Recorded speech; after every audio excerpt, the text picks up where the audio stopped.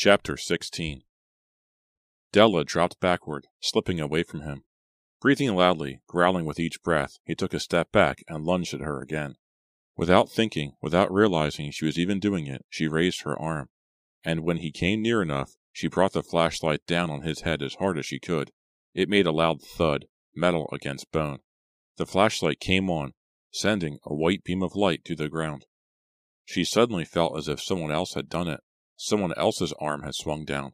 Someone else's hand had gripped the flashlight. Someone else had cracked it over the man's skull. But her fear was real. She could taste it now. Fear tastes bitter, she realized. She dropped down to her knees in the leaves. Everything was spinning about her, the trees, the ground beneath her. The man lying so still at her side. Spinning, spinning. If only she could get the bitter taste out of her mouth. She waited, keeping her head low, taking deep breaths. She waited for the spinning to stop, waited for her heartbeats to slow. After a while, she began to feel better. She climbed back to her feet. She raised the flashlight and shined it into the unconscious man's face. Oh! She stared at the face, so pale in the white beam of light, at the closed eyes, at the curly blonde hair, at the short upturned nose, at the long, straight scar across the chin. It wasn't the same man. It wasn't the dead man. The man she had shoved down the ravine during the first overnight. She kept the light on his face until her hand began to shake so badly she couldn't keep the beam steady. Then she turned away from him to think. This must be the partner, she realized. Of course this is the partner. And then she thought, I just want to get away from here. She no longer cared about Ricky's zap gun, about where the dead man's body had been moved, about the partner, about anything. She just wanted to run away, run back to camp, to get Pete and Maya and paddle away from Fear Island and all of its terrors, forever. Without looking back at the man on the ground, she aimed the light ahead of her up the steep, muddy side of the ravine and began to climb. It was too slippery to walk up, so she used her hands too, climbing like an animal, struggling to keep hold of the flashlight as she pulled herself up to the top. When she made it to the top, the knees of her jeans were soaked through with mud. They felt cold and wet against her legs as she started to run toward the campsite, keeping the beam of light low in front of her. Her hands were raw and caked with wet mud. Branches slapped at her face as she ran. A large thorn ripped a long tear in her sweatshirt. She cried out, more in surprise than in pain, but didn't slow her pace. I've got to get back, she said aloud, the words coming between gasps for air. The others were probably back from town by now, and they'd have brought the police or a doctor or someone. Not far to go and she'd be safe. Oh! She fell headfirst over a fallen tree limb. I'm okay. Got to keep going. She pulled herself up quickly. Her left hand was cut. She could feel the warm blood trickling down her wrist. Got to keep going. The trees thinned out. She was almost there. Then she heard the footsteps behind her. The partner? No. He couldn't have followed her that easily. Couldn't have caught up to her that fast. It must be Pete, she realized. As soon as the others got back from town, Pete must have set out to look for her. Slowing to a stop, she reached for the whistle around her neck, brought it to her lips, and blew it. No sound came out. She shook it. The whistle had no little ball inside. Great protection, she sighed, and dropped the whistle disgustedly. Pete, she cried out. Pete, over here. I'm okay. Pete, over here. She ran toward the sound of his steps. A foot kicked out from behind a tree, and she tripped over it, crying out in surprise as she landed on her hands and knees in the soft mud. A laugh. She turned quickly and looked up at him, the dead man, the man she had killed. You're dead, she blurted out, staying down on the ground, staring up into his angry dark eyes. You're dead. I know you're dead. Okay. I'm a ghost, he said quietly. He shrugged and stepped out from behind the tree.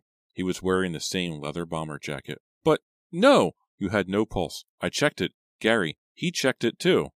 The young man stood over her, his handsome face twisted in a sneer, his hands poised in case she tried to move away. I'm a medical freak, he said softly, calmly.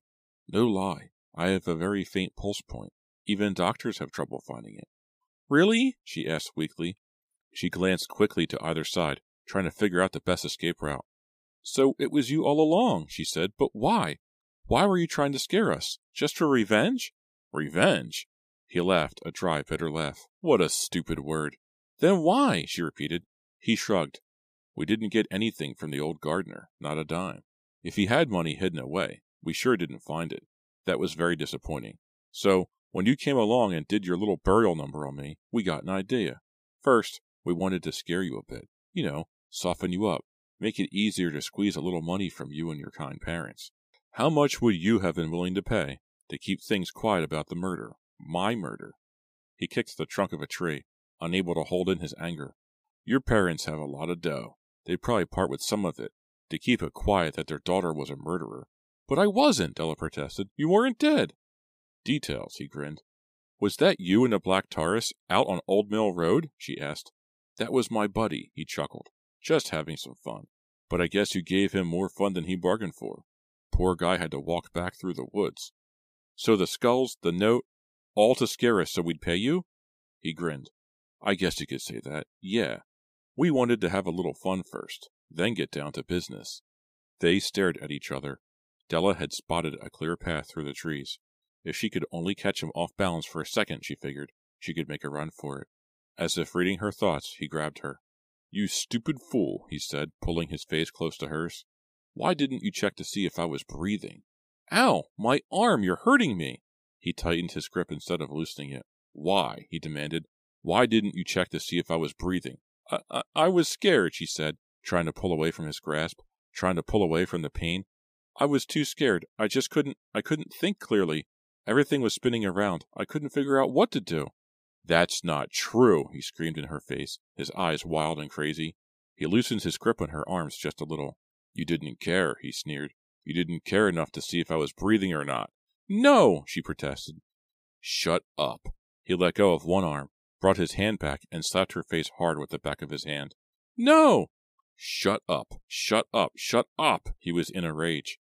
She stood still, looking down at the ground, her cheek throbbing with pain, and waited for him to calm down. He still gripped one arm, his face close to hers, his hot breath on her face. Finally, he let go and took a step back. "I'm not a bad guy, really. Some girls say I'm pretty good looking. What do you say?" His rage had cooled. He was playing with her now, teasing her, testing her. She didn't want to say or do anything to make him explode with anger. But what was the right answer? If only she could break free. She was sure she could run away. The campsite couldn't be far, but right now it seemed as if they were on the other side of the world. "Well?" He was waiting for an answer. Yes, you're good looking," she said, looking away from him, trying to avoid his eyes, which were burning into hers. "Very good looking." "Say it sincere," he said. "What?" "You heard me," he screamed. "Say it sincere." "I was sincere," she said weakly, seeing his temper flare. "Well, maybe this will help you feel a little more sincere." He reached into his pocket, then held up something in front of her face. It was a pistol. "No!" she screamed. She hadn't meant to scream, but in that instant she realized that he meant to kill her. Her fear made her act. She jerked away from him, started to run. But he caught her quickly, grabbed her arm, and spun her around. His dark eyes were wild with fury. "No!" he screamed. "No, no, no. You're supposed to be friendly. Don't you know anything?" He raised the pistol and pressed its barrel against her temple. "No, please," she managed to say, her voice a whisper. "You had your chance," he screamed. He pulled the trigger. Chapter 17. She didn't have time to scream. First, she realized she was still alive. Then she felt a stream of liquid trickling down the side of her face. Paint. He had shot her with a zap gun. She reached up and rubbed her fingers in it just to make sure. Yes, yellow paint.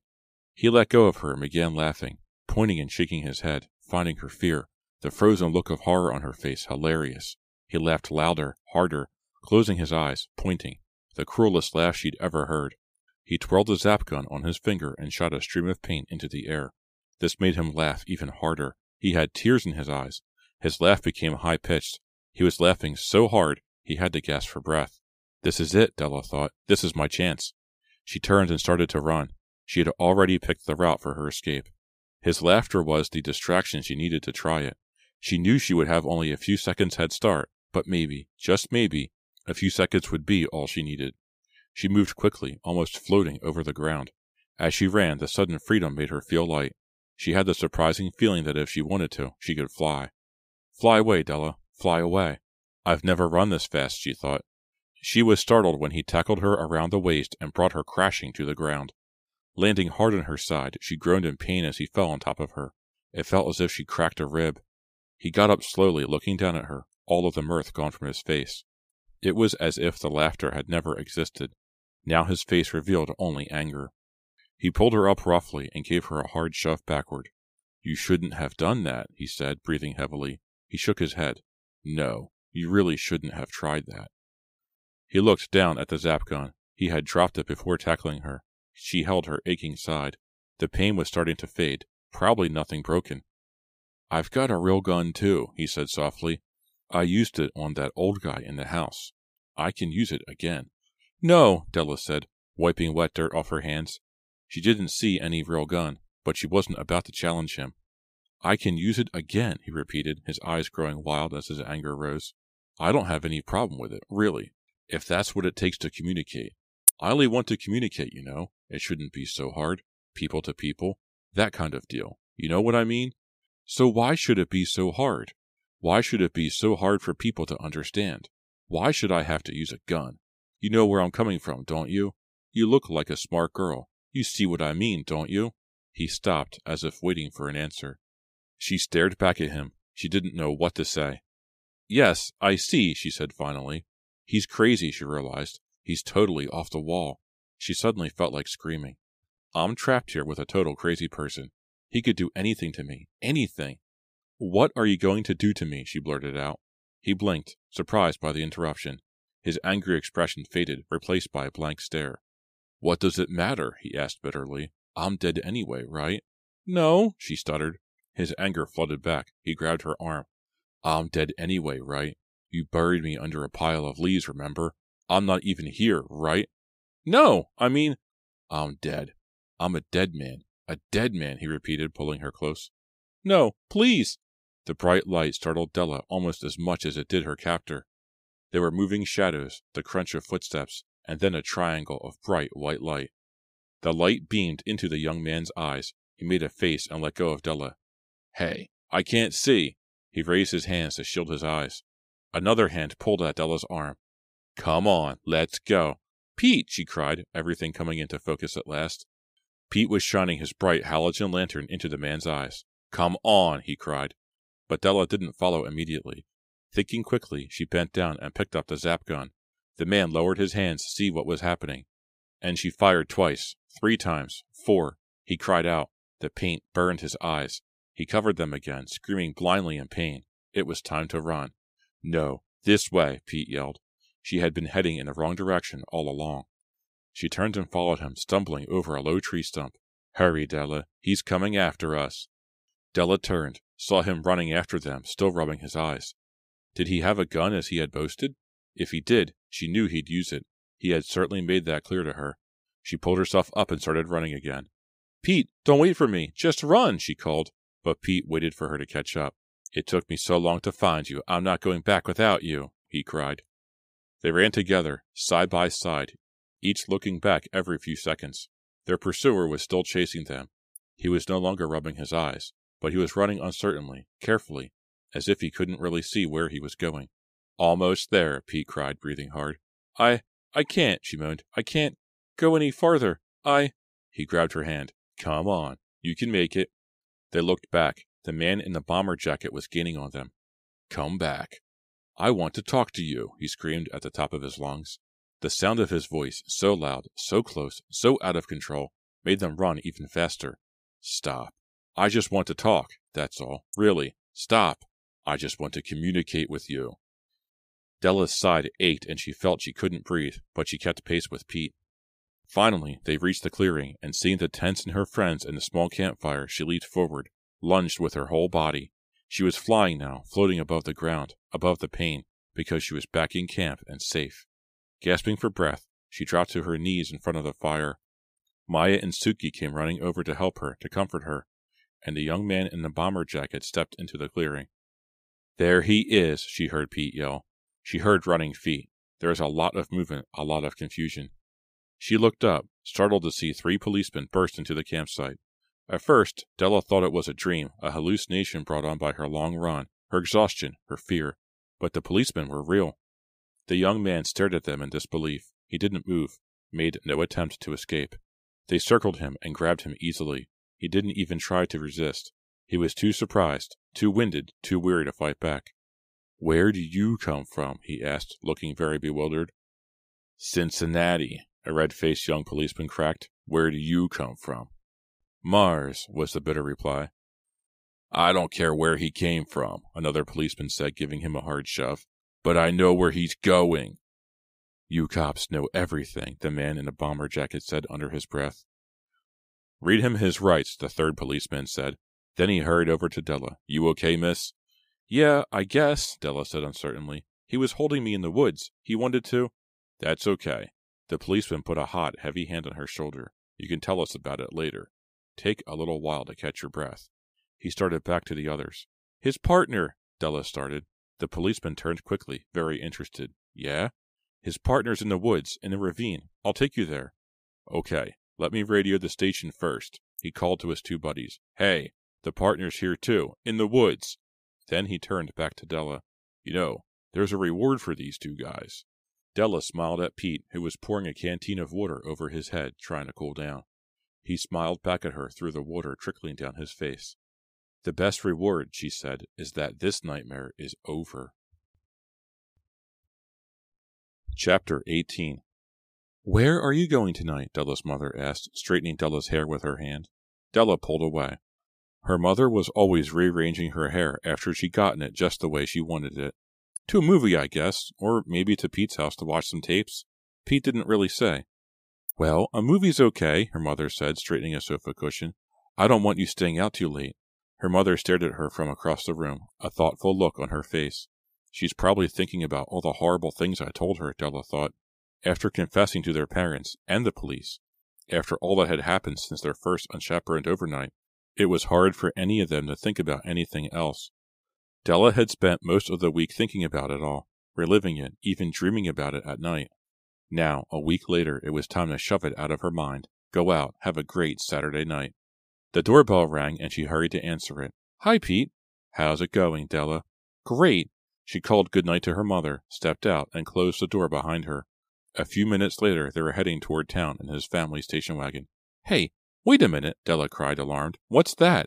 She was pointing to the folded-up green tent in the back of the car. Oh, that, Pete said, grinning. I thought you might like to go camping out. She slugged him on the shoulder as hard as she could. Just a joke, he protested, cowering, trying to edge away from any other punches. I'm taking that in to be patched for my brother's scout troop. Well, okay, she said, laughing and settling back in the seat. From now on, the only camping I want to do is in front of the TV set in the den. That sounds good to me, too, Pete said, motioning for her to move closer to him on the seat. But can you roast marshmallows in front of the TV? We can try, Della said, moving close. We can try. This has been a Nightfall Audiobooks production of The Overnight by R.L. Stine, a Fear Street novel, Book 3. Well, that was The Overnight. I hope you enjoyed the end. The sound quality should be a little bit better, and everything should sound a bit more polished. I've gotten a real microphone with a very small but real mixer, and my production quality should be at this level from now on. This was a fun read. This book is unique in that it didn't follow the usual Fear Street trope, in that the antagonist was someone that you were expecting. They called it out right in the middle of the book and said, hey, these two guys tried to rob an old man and killed him, and they are on the loose. That is not normal for Fear Street. Usually it's like Suki or Ricky or Gary or somebody, or Mr. Abner. He's the one terrorizing the kids. Whatever. Usually it's some kind of weird twist like that, but not in this book. The bad guys are mentioned halfway through, and that's what it is. It's the bad guys halfway through. We don't know who they are. We don't know anything about them. They're thieves. They came up empty-handed. They killed a guy trying to rob his house, and they decided that their new master plan would be to extort money from some rich kids, and there you go. It was cool seeing Ricky Shore again. He later shows up in Halloween Party, Fear Street Book 8. Suki Thomas is in this too, and she's a recurring Fear Street character. Anyway, I hope you enjoyed it. I hope you enjoy the new production quality. I'm going to be using this microphone going forward. If you want to get in touch with me, you can write me an email, nightfallaudiobooks@gmail.com, or check me out on YouTube at Nightfall Audiobooks. Feel free to leave a comment, like, subscribe, Tell your friends, tell your mom, tell whoever you think might like to listen to me read to them books by R.L. Stine. Thank you very much for listening, and I'll see you next time.